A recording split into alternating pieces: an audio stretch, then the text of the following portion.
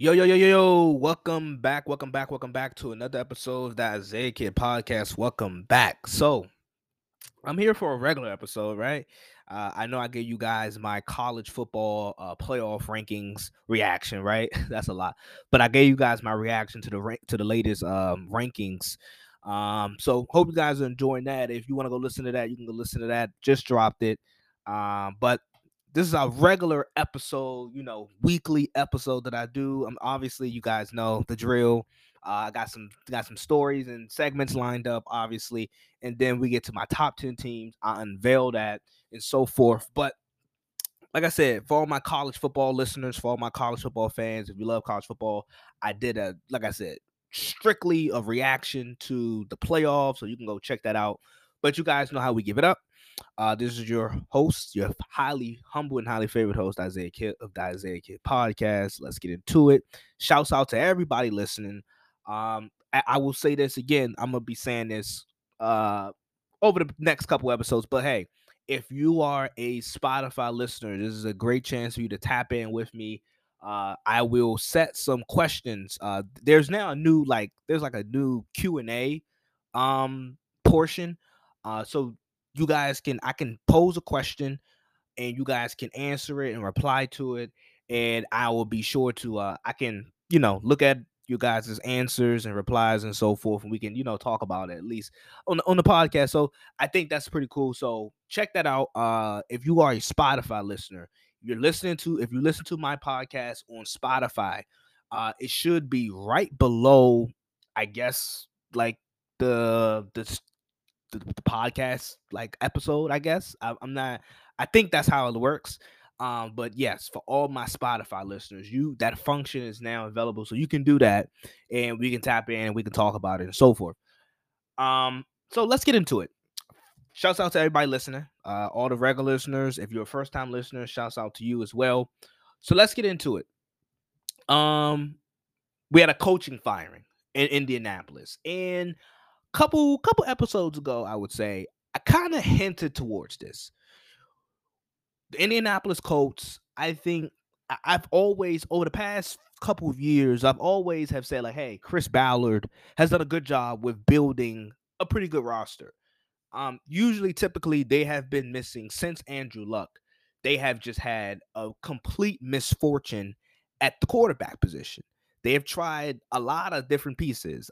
Jacoby Brissett, Philip Rivers, um, Carson Wentz, Matt Ryan, and ultimately, I think in almost in a lot of these situations or in like occurrences or they've just been misses, and it's just been like, okay, Philip was too old, um, just not mobile, arm kind of shot, but they were good. Like they were good enough, and I would say they kind of overachieved given the fact that those capabilities of Philip like kind of overachieve.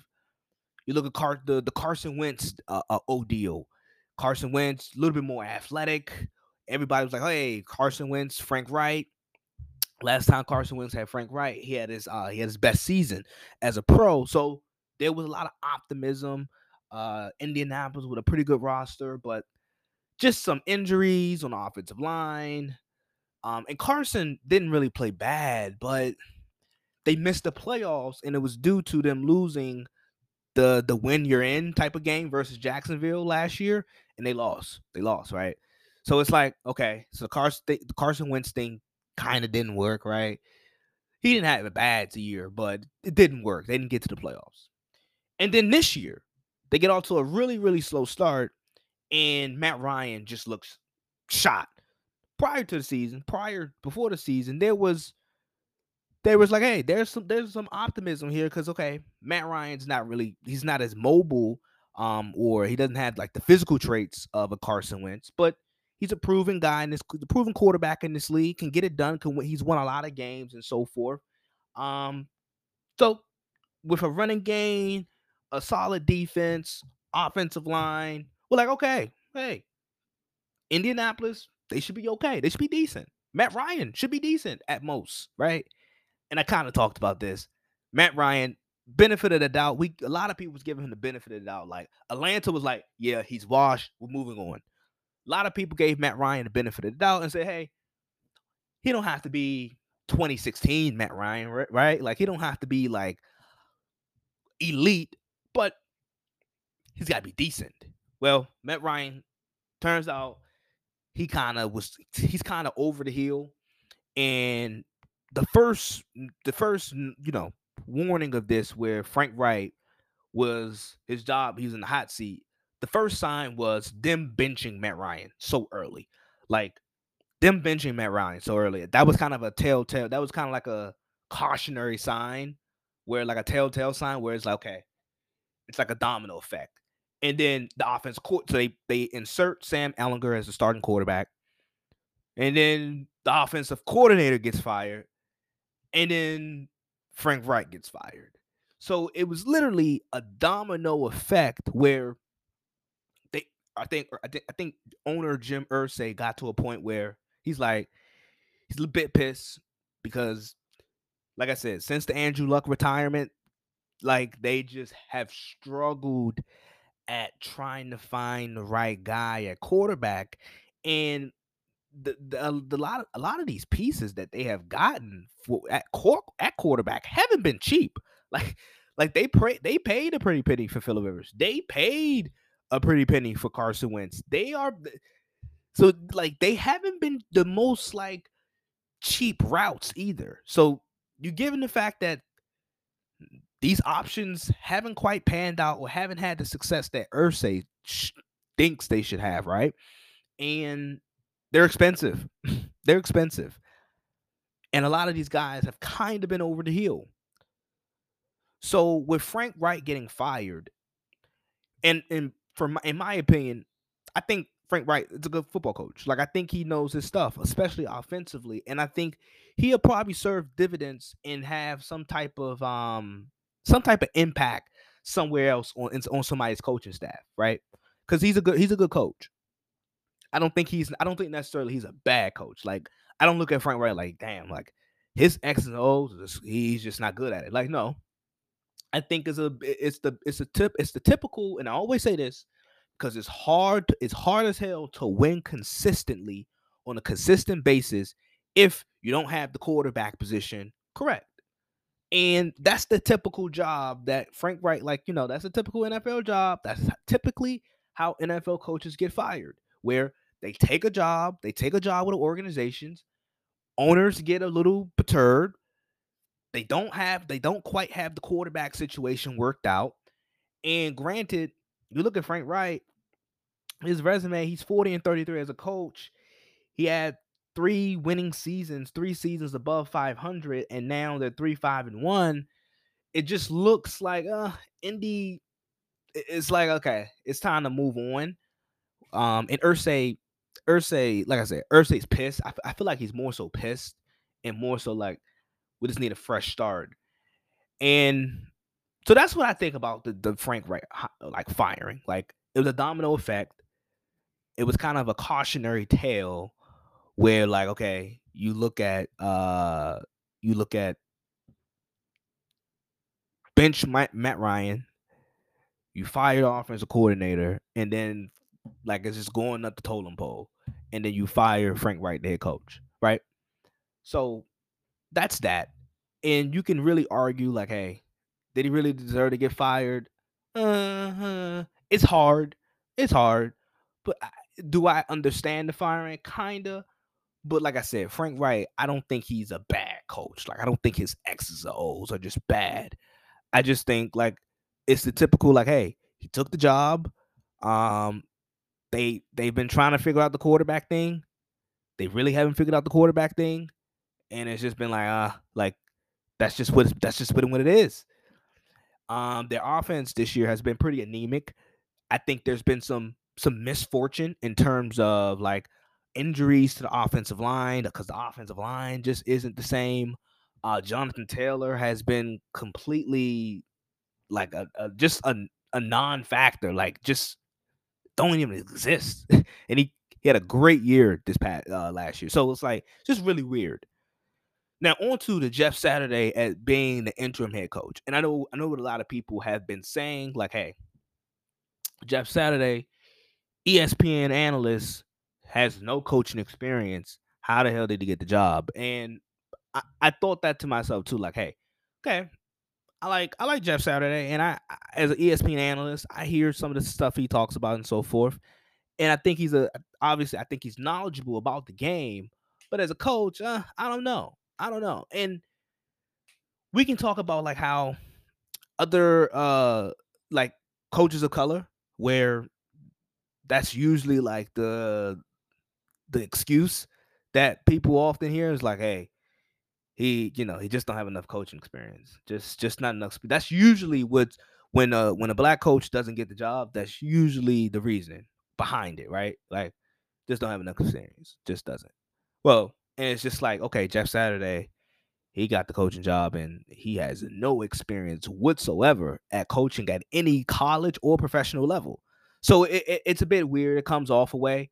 I'm not gonna get into the logistics of all that because like we all know what that is and what this is with Jeff Saturday. My thing is, hey, if it don't work, he moves off of Jeff Saturday. He actually hires a qualified candidate. Ursay. If Jeff Saturday pans out to work, it's like, okay. And I know a lot of people like, well, they hired Jeff Saturday as a former player. They could have just hired Reggie Wayne, who's a former player, who's actually on the coaching staff. In a way, I'm kind of glad that Reggie Wayne didn't get the job, because this is a bad job. Now, like Indianapolis, they're clearly like, they're not buyers, they're sellers. So they're moving off a lot of pieces, and they're clearly going in a they're trending downward. So I'm glad that Reggie Wayne didn't get the job. I'm glad that he didn't take the job, and it wasn't even. I'm glad, because it just would have been a stain on his young early coaching resume, right? So I'm in a way I'm glad for that. Um, that's my thoughts. That's my thoughts on the Indianapolis dealio. I think you look at Indianapolis.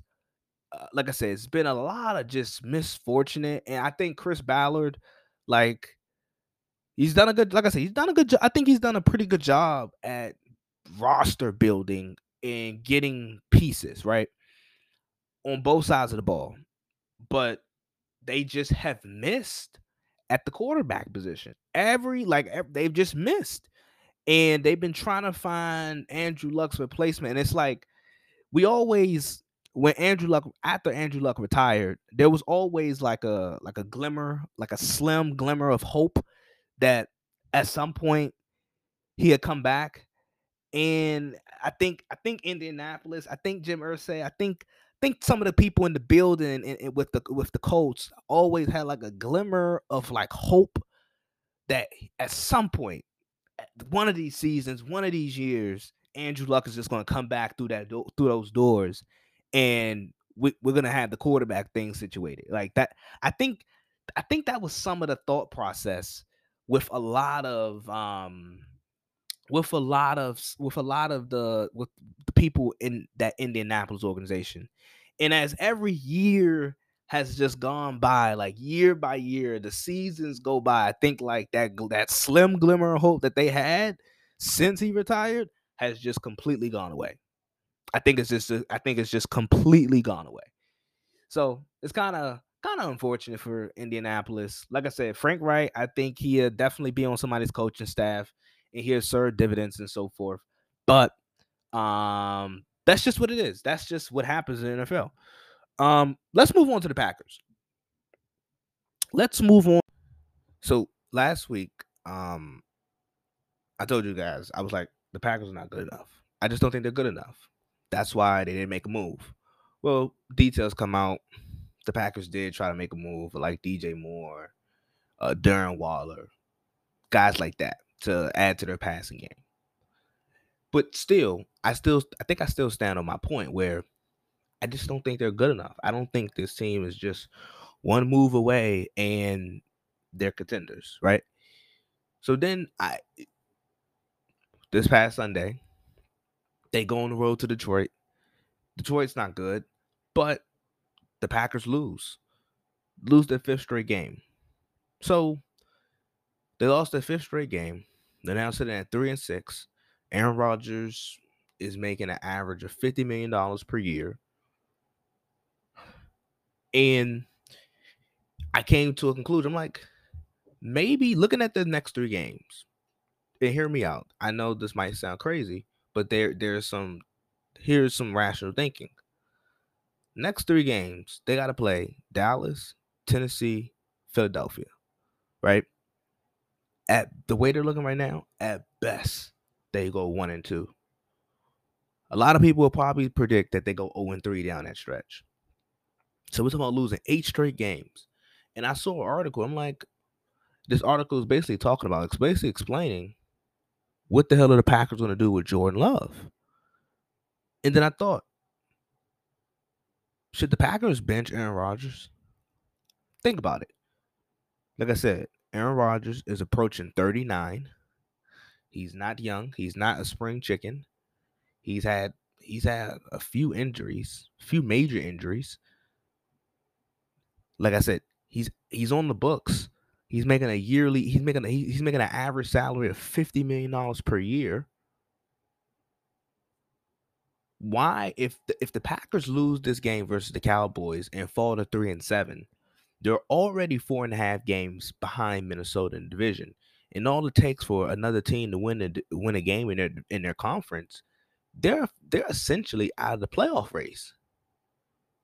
So why continue to play Aaron Rodgers to risk injury or so forth? Why? When the season is a loss. As I said, like, to my point, first, the Packers were not good enough. They weren't just one move away. But more importantly, I say bench Aaron Rodgers because you have to see if Jordan Love can play. You have to see if Jordan Love have the goods. Because the Packers right now, with an expensive, aging quarterback, right? And I think, granted, Aaron Rodgers hasn't looked great this year. The offense has looked anemic, so forth. I still think Aaron Rodgers can play, right? I still think he can play. But you gotta see if Jordan Love have the goods. Because as I explained, this Packers roster and their direction is really confusing for me. So you got to see if Jordan Love can play. Because this coming May, you got to make a decision on his contract. You got to make a decision. You going to pay him or no?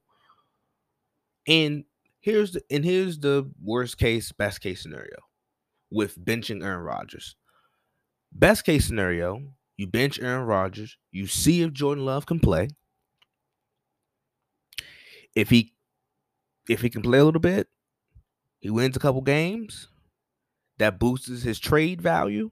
You can use him as an asset. You can use him as a trading piece because you look at the Packers financially. Boy, you think they were salary cap strapped this year. You just look ahead of next year where they have Aaron Jones, $20 million cap hit. They have David Bakhtiari, huge cap hit. They have Jair Alexander, $20 million cap hit. And I think they got a couple more cap hits that is enormous. So you look at the financial structure of the Packers. They are a team. They need, if they're going to get better, they need to get better through the draft. They need young, cheap, inexpensive players. And Jordan Love could be that piece where, like, okay, if he shows a little bit something in this second half of the year, if the Packers decide to play him, which I think they should, if they lose another game, they should really look into starting Jordan Love. So that's the best case scenario. Best case scenario, he looks okay, looks good. And you use him in the offseason. You use him as a trading asset, a trading piece. And you acquire some picks back for him. Whatever, right? Because there's gonna be teams that need quarterbacks all throughout the league, right? So you see if he can play. If he can play, he impresses a team. His trade value goes up. You don't just get anything for him. Like you actually get something back for him. And you use that. Worst case scenario is Jordan Love can't play. You just swallowed the pill that he was a wasted pick and you wasted assets to move up and draft him. But in that same case, you have a top 10 pick. for me personally, I don't think that's crazy. I don't think that's crazy to do. If you're the Packers, think about it. You're 3-6. You're 4.5 games behind Minnesota. Minnesota is running away with this division. They're running away with this division. And you look at the entire NFC conference, the Seahawks already are at 6 wins. The 49ers are getting healthy. The Cowboys and the Giants are already at 6 wins. And then look at your next 3 games: Dallas, Tennessee, and Philly. Be honest with yourself. You're okay. You win one of those games. Hell, you beat Tennessee. You still take on Dallas and Philly, where you're probably Dallas and Philly. They're better teams. They're better teams. You're probably gonna lose to those teams. You lose to Dallas and Philly. That's 2 more conference losses on top of the losses that you have. I just don't think there is any benefit or gain with playing Aaron Rodgers. There's no benefit. If the Packers are not in playoff contention, I don't think there's no gain or benefit to playing or starting Aaron Rodgers. The only thing you risk when playing Aaron Rodgers once you're out of playoff contention is injury to a 39-year-old quarterback who you have to pay $50 million to on a yearly basis. That's what you risk. You risk injuring a 39-year-old quarterback or a 39-year-old quarterback getting hurt who you have to pay $50 million to essentially over the next 3 years. Think about that. On top of the financial burden next year. I mentioned 3 big cap hits. Okay, you pay Aaron Jones. Okay. The David Bakhtiari contract, he's a great left tackle before his injury, but since the injury, Bakhtiari really hasn't really looked the same. Jair Alexander, he's a really good DB. He's a really good corner, but you gotta his cap hit is $20 million. So the Packers are financially like their salary cap strapped, right? The only way this team can improve, really, Green Bay's never been a free agent hub. It's never been a free agent destination. That's rare. The Packers have rarely done well in free agency. They're just not a free agent destination. They're not a free agent hub. No one wants to live in Green Bay. Just being honest. This team has always improved and has built itself through the draft. And if you play Jordan Love, like I said, he goes out there, you play him, you see if he got the goods. If he got the goods, he impresses a team or two. You use him as trade bait. And you acquire something for him. On the flip side, if he doesn't play well, and it seems like, yeah, it was a wasted pick, right? Then that's what it is. But then you get a top 10 pick, right? You get a top 10 pick, you utilize that pick correctly. I don't know. If you're a Packers fan, I know it's like, why in the hell you benching Aaron Rodgers? But think about it. What's the gain? What is the gain if you're playing Aaron Rodgers with no hopes of the playoffs? And I already said it last week. I just don't think this team is good enough. Even with one move. I don't think they're a team where you look at it, you're like, yeah, this team is really one move away. I don't think so. I think they're a team that needs more pieces. And they need cheap, inexpensive young players. How do you get that? You get that through the draft. How do you get that? You got to build up some type of draft capital. That's what the Packers need to do. Okay. So let's shift gears. Let's go to I want to talk about the Rams. Speaking because I think we're seeing a trend, right? And please, you guys know I love Sean McVay. I like the Rams approach, but I'm going to talk about the Rams struggles and I'm going to kind of like bring it full circle where like, hey, this is what happens when you do this. And the Rams, they're a disaster. They're a disaster, right? Like they're a complete disaster. And I kind of saw this leading up after week 1. And granted, it was the Bills, so like it was kind of hard because we was like, okay, Buffalo is really good. Buffalo is really good. But the Rams can't be that bad, right? Well, no, they're that bad. So the Rams lost. They blew a game versus Tampa Bay. I thought they should have won that game versus Tampa Bay. They should have put that game away, but they didn't. They allowed Tom Brady to have the game-winning drive and do what Tom Brady does, right? So the Rams are now, I think they're sitting at 3-5, 2 games below 500, and they have two teams that's ahead of them in the standings. The 49ers have the tiebreaker. The 49ers will, their schedule eases up a little bit. I think the 49ers will win a lot of games. The Seahawks are already 6-3. I think the Seahawks will win some games. It looks like the Rams are not going to be a playoff team at this moment. Sean McVay came out publicly, talked about how things need to change, right? I say this, the Rams, and I'm gonna put it in perspective how bad they have been. The Rams are currently on pace for the second worst Super Bowl defense in NFL history. So any defending champ, they are going to probably finish as the second worst defending champ ever. I think the team with the least amount of wins after winning the Super Bowl the following season were the 99 Broncos. I think the 99 Broncos, they went 6-10, and obviously the 99 Broncos, the 97, 98, they won back-to-back Super Bowls with John Elway, Terrell Davis, those guys, right? So they went 6-10 in 1999. You ask yourself why they go 6-10 in 1999. Big reason is John Elway retired in 99. after the two back-to-back Super Bowls, Elway retired.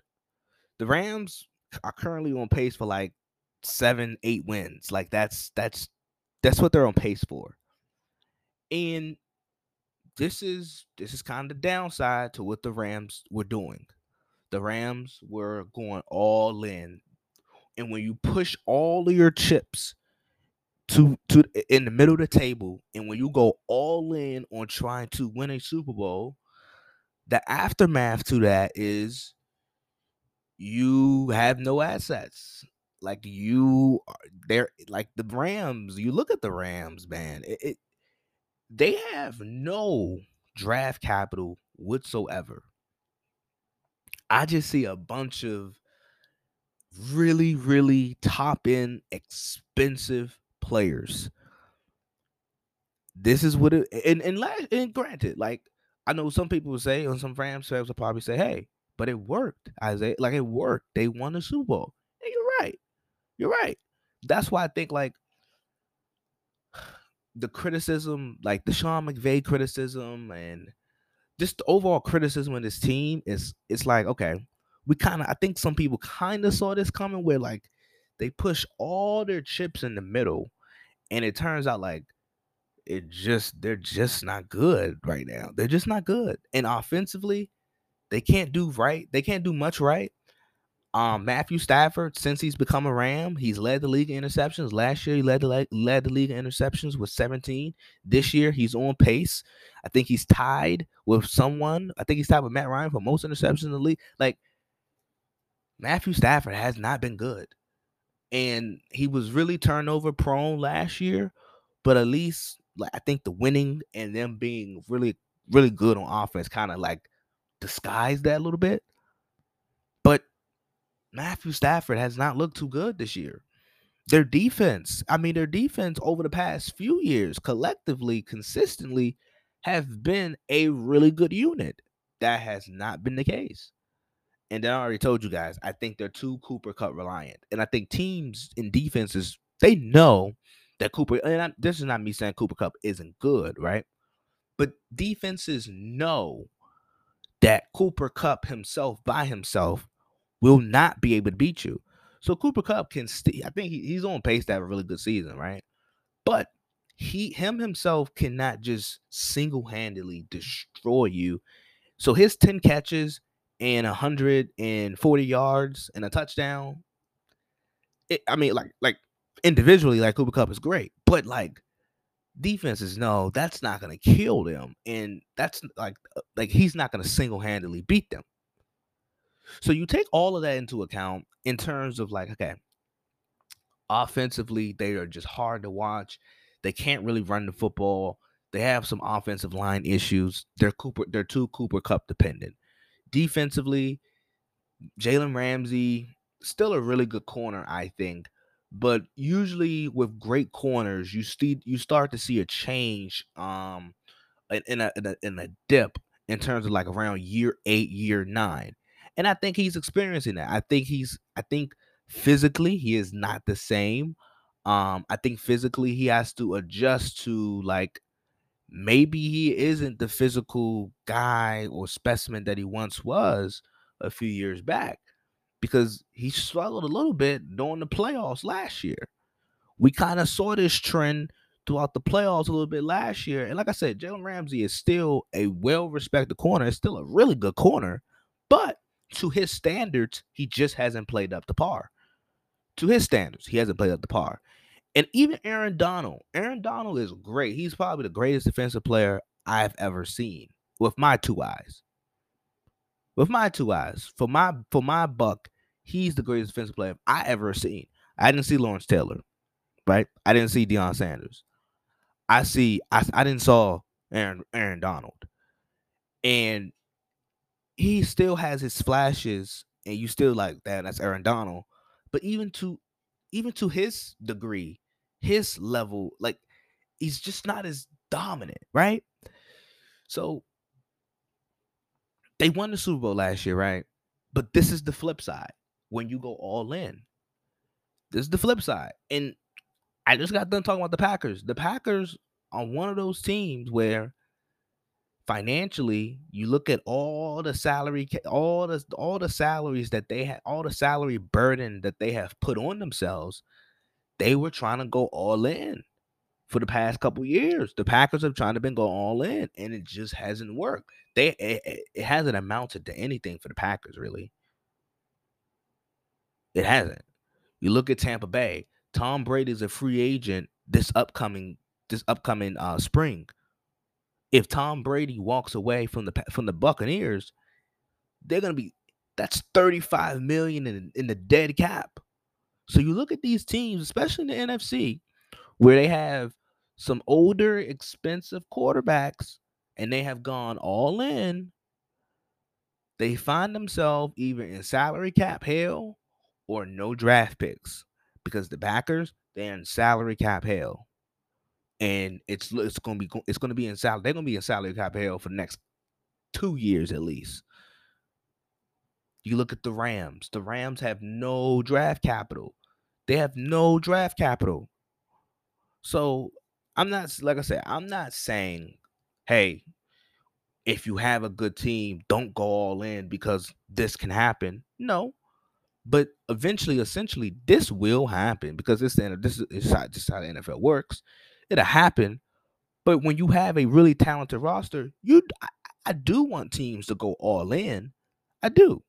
I do want teams to be aggressive, but this is the downside. This is the flip side to that, right? This is the flip side to that. So this, like I said, this Rams team, they're on pace for the second worst Super Bowl defense um in league history after the 99 Broncos. The 99 Broncos went 6-10 and they lost a couple pieces. So I'm just here delivering the message. And I look at the Packers, I just don't think they're good enough. I told you guys that last week. I'm gonna continue to stress it. They're not good enough. I don't think the Packers are good enough. I'll be back at this quick break. All right, so I'm gonna shift gears. Let me do my top 10 list. My top 10 list. My top 10 list. Top 10 teams. We do this on a weekly basis. I think people like this segment. I think a lot of people like this segment. Because I don't just give you like the teams with the best record. Like, obviously, teams that I have on my list are gonna have really good records, right? But I don't just do like power rankings and like who got the best record and who is 6-2 and if they're 6-3, they're gonna be no. I take my time take my time with this list. Probably I spend too much time with this list probably. And crafting it. So let's get into my top 10. I don't think it looks too differently from what it did last week, but maybe there's some move. I think there is some movement. So let's get into it. Top 10.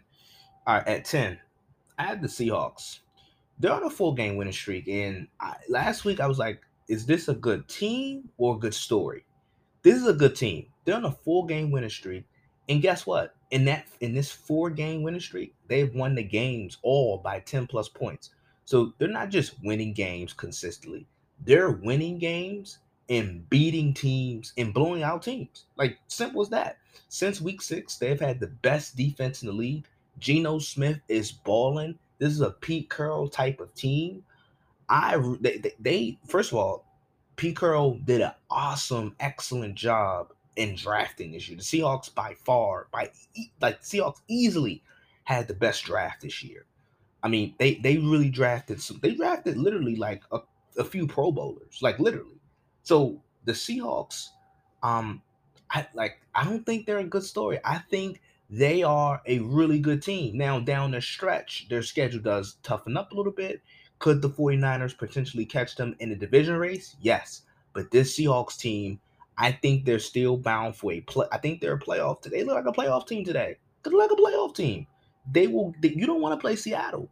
Seattle, like I said, 4-game winning streak, and they won all these games by 10 plus points. They're balling on both sides of the ball. Seahawks at 10. At 9, I have the Ravens. I know, third straight win for Baltimore. As I told you guys, you look at their schedule is going to easy up. It's going to lighten up. Their schedule is very favorable down the stretch.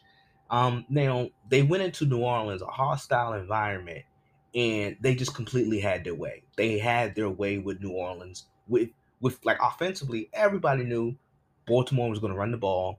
They were missing Mark Andrews, no Rashawn Bateman. I mean, literally everybody and their grandmothers knew that Baltimore was going to run the ball. New Orleans still couldn't stop it. Lamar had another really, really good showing. This Ravens team, I think they're going to start to click. They're starting to find their groove. Their schedule's very favorable. It lightens up. I think this Ravens team is going to be okay. Ravens at 9. At 8, I had the Dolphins. They're 6-0 when Tua is healthy. They're 6-0 when Tua is healthy. They have people in the right spot. They are a great third down offense. Great third down offense. Now, I do think their defense is underperforming a bit. I do. But they're second in passing yards per game. Second in passing yards per game. This Dolphin, here's the thing. Tyreek Hill is so special and valuable. He is literally like what you can even with Jalen Waddle. Waddle had a really good rookie year, but the leap that Waddle has taken from his rookie year to his second year, and you look at his numbers, it's just a drastic leap. And really, the only explanation for well, I'm not gonna say the only explanation because I do think Waddle is there like he got better as a player, but the leap, the jump statistically, all of that, a lot of that can be contributed to Tyreek Hill because defenses fear Tyreek Hill. Defenses fear they fear the living hell out of Tyreek Hill. So they pay so much attention to Tyreek Hill, it just has opened up the field for everybody else. And we said it, this Dolphins team, they were gonna win some games. They were gonna win some ball games because they won a lot of games last year. But then you look at they got to upgrade offensive line, left tackle. They got to upgrade at receiver. They got to upgrade at offensively minded coach. You look at Mike McDaniel, smart guy, smart kid. This Dolphins team, I think, is really good. They're asking Tua to do things that he's comfortable with. They're not asking him to do the things that he's not comfortable with. I like this Dolphins team. Dolphins at 8. At 7, I have the Bengals. Now, I think could I have them low? I could, but I want to see how they continue to do with no Jamar Chase. Now, they found a little bit of their running game with Joe Mixon. I think that would be beneficial for their offense. This team can still win some games, and this offense can still pull up some points without Jamar Chase. Jamar Chase is really, really valuable, but I still think they can put up points. They have enough weapons. They still got Joe Burrow, who has a 70 completion percentage. They still have pieces. Joe Mixon, I think should be utilized a little bit more. Even when Jamar Chase comes back, I think they should lean on the running game a little bit more noticeably. I think they should be a little bit more balanced than what they are with a healthy Jamar Chase. I think it would really make their offense a lot more harder to stop. So I got the Bengals at 7. I think they have a really good. I think they have a really underrated defense. Defense is really underrated because they don't have like any like notable superstar all pro caliber players, but it's a really good defense. Bengals at 7. At 6, I have the Cowboys. I mean, they have. It's like they have playmakers literally at every level of their defense. Like they got a great edge, run stopper in Demarcus Lawrence. Obviously, we know how great Michael Parsons is. He may be my defensive player of the year. And then in the back end, they got Trayvon Diggs. I mean, collectively, they play great defense. They have like a best sack differential in football. They win the turnover battle. And guess what? Their offense could it use a little bit more explosiveness? Yes, that's why I think they're interested in OBJ. And I think if they get OBJ, I think that could possibly take them to the next level. Could they use a little bit more explosiveness? Yes, but their offense does not turn over the football. So you look at their defense is able to get to your quarterback. Their defense is able to turn over the football. Their defense has playmakers at every level. And then you look at, hey, offensively, could they be a little bit more explosive? Yes. But do they turn over the football? No. They're winning the turnover battle. You're going to win a lot of games just based off the fact of winning the turn. Like my defense can turn you over, and my offense won't give it back. That's huge. I think that's huge. So the Cowboys at 6. Do I think there's some little integral details that they can clean up in terms of like coaching and stuff? Yes, and that's why I'm hesitant to put them a little bit higher. But this Cowboy team is really, really good. Cowboys at 6. At 5, I have the Vikings. Yes, TJ Hawkinson is a steal. He's an in division steal at tight end. I'm a bit now that I'm thinking about it. I'm surprised that Detroit just gave him up to a division foe. I'm surprised. I'm really surprised. As I told you guys like a month ago, I was like, you look at the Vikings schedule, they're gonna pile up some W's. Well, look, 6-game winning streak, a current 6-game winning streak. They coming off an impressive win versus the Commanders. Now, here's the thing: they win a lot of close games, and I do think there is some skill to that. I think there is like an element to that where like you have to be a really good football team down the stretch and winning these close games. Some of that is, I think, the other portion of that is luck. I think the Vikings they have been graced some luck this year with winning a lot of close games, but I do think there is part of that. I do think there's like a skill to that. I think there's like as a team collectively, you got to be able to win and close out close games. So that's great that the Vikings have been able to win a lot of close games, but I think one half of that is like, okay, they're really good down the stretch. That's a skill, but I also think like, hey, you're not gonna win every close game. So Vikings on a 6-game win streak. But like I told you guys, I kind of figured they would pile up some W's because you look at their schedules like win, win, win, win, another win. Like they're gonna pile up W's. 6-game winning streak, 4.5 game lead in their division. The Vikings looking like they might host a playoff game at home. At 4, I have the 49ers. They're getting healthy at the right time. Their schedule really, really starts to lighten up at the right time. Now, granted, the 49ers always seem like they're banged up and they're hurt and they're always just crawling to the finish line. This year, it should be a little bit of a difference where they got hurt early, they were missing a lot of players early, but now their schedule lighting up. They're the most physical football team in the league. They have the number one total defense in the league. They're getting healthy, I think, at the right time as their schedule lightens up. They'll be able to keep close in that race with Seattle. 49ers at 4. At 3, I got to put the Bills. And honestly, I was thinking about putting the Bills a little bit lower. The Bills at 3, I think, right, as I told you guys, Josh Allen is super, uber talented to a point where the Bills rely on him too much. He is their running game. That is too much. That's too much to ask of Josh Allen.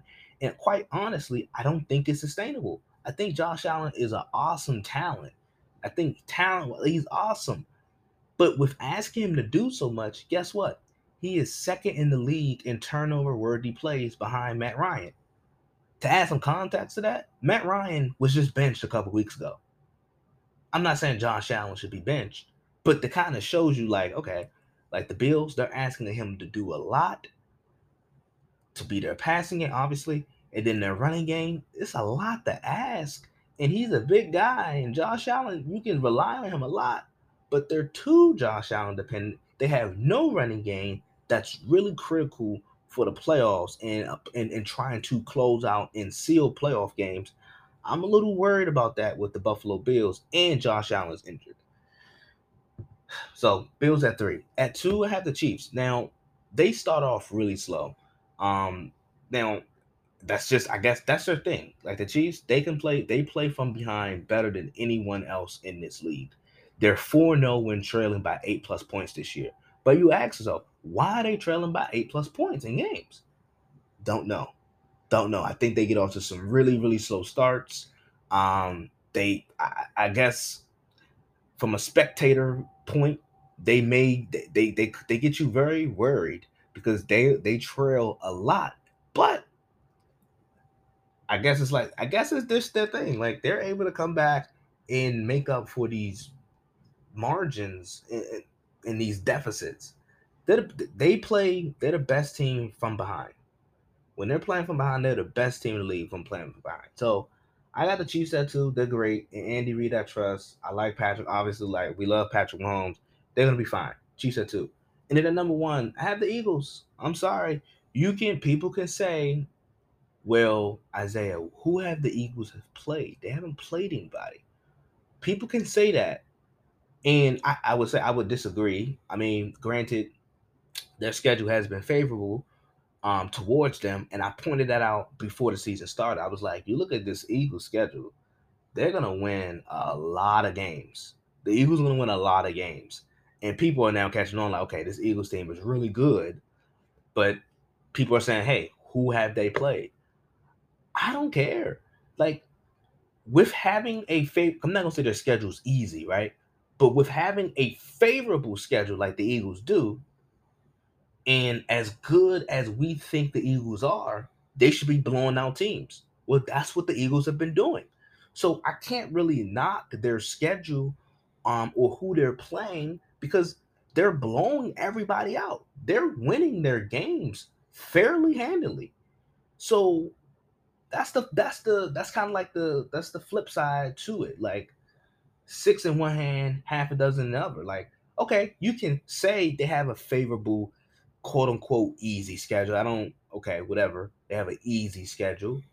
But with them having an easy schedule, they are demolishing and dominating and blowing out teams.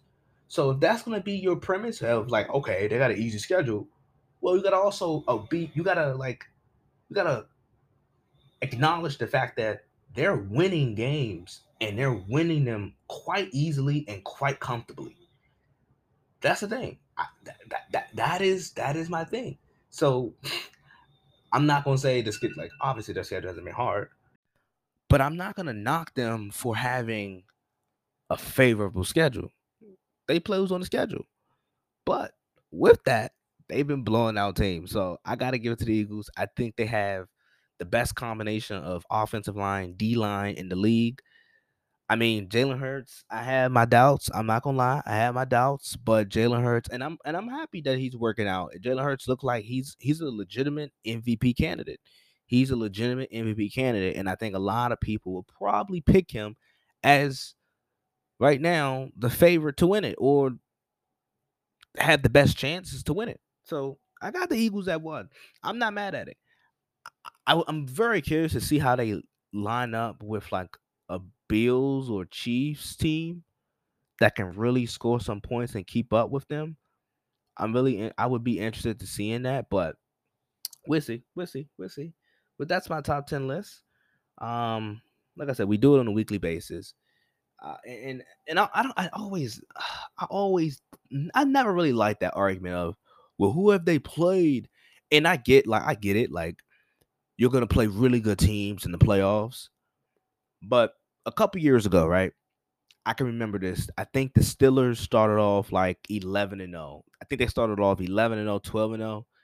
And so many people were like, the Steelers are so good and the Steelers are, but some people were also using that same argument where like, okay, who have they played? They haven't played anybody. Remember that? The Steelers a couple years ago, they started off, I think, like 11-0. And you asked them, who have they played? People's like, who are the Steelers played? Well, with that Steeler team, they were winning a lot of close games with teams that really weren't that good. So there was some validity in asking, like, how good is this Steeler team? Because we saw that they had holes and we saw that they had deficiencies, but most of the teams that they were playing weren't good enough to really take advantage of it. With this Eagles team, that is not the case. They are really good, and they're good on both sides. They do a lot well. They run the football, they pass it effectively, they can block, they can get to your quarterback, they can turn you over. They won the turnover battle in every game this year. Every game this year, they have won the turnover battle. And like I said, Philly does something that Buffalo can't, which is run the ball. When that's really the difference. When Buffalo takes a lead, Buffalo gets pass happy because they can't run the football. When Philadelphia takes a lead, they sit on the clock and they run the football because they're able to run the football and control the line of scrimmage. So if you're gonna say, "Hey, Philadelphia has a favorable schedule or quote unquote easy schedule," right? Then you gotta acknowledge the fact that they're also beating teams really handily, and it's hard to spot a weakness. A couple years ago, that Steeler team that started off 11-0 or something like that, or like 10-0, so it was something like that where they were at like started like 10-0, 11-0. That Steeler team, they had a lot of deficiencies. They couldn't throw the ball over the top. Like they had a lot of deficiencies, and quite frankly, they won a lot of close games. This is not the same story with this Eagles team. This Eagles team do a lot well. They're really good. They're well coached. They're buttoned up. It's hard to find a weakness. It really is. So I think this is gonna wrap it up. I gave you guys 2 episodes this week, right? I gave you guys 2 episodes. I gave you guys my college football playoff rankings, reaction, right? Please, if you have it, go check that out. Um, and then this episode will be available for you guys Saturday morning, top of Saturday morning, so you guys can listen to this. Yeah, you guys can listen to this. Spotify listeners, I think, get it a little bit earlier than everybody else. So I'm not enticing you guys to move to Spotify. If you use something else, that is fine. If you use Apple Podcasts, whatever, I I don't I don't care. But make sure you do subscribe so you can get those notifications on your phone of when the episode drops and so forth. But you guys will be able to hear this on Saturday. And yeah, like I said, Spotify listeners, they get it a little bit earlier. I don't know why. I gotta figure out why. But they do get it a little bit earlier than the rest of you guys. Um, like I said, go check out my reaction to the college football rankings, to the playoff rankings. Go check that out if you haven't. I hope you guys enjoyed this episode. Always remember 2 choices, 1 decision. Your boy is gone. I am out. I'm going to be over the next couple weeks. I'm going to be hopping back and forth between some people's podcasts and so forth. So I also keep you guys updated with that. And lastly, if you are a Spotify listener, all the Spotify listeners, they're just getting all the good stuff. If you're a Spotify listener, like I said, there's a Q&A portion where you can answer and reply. You can reply and to my question and so forth. And we can talk about it on the pod. But hope you guys enjoy. Peace, deuces, I'm out.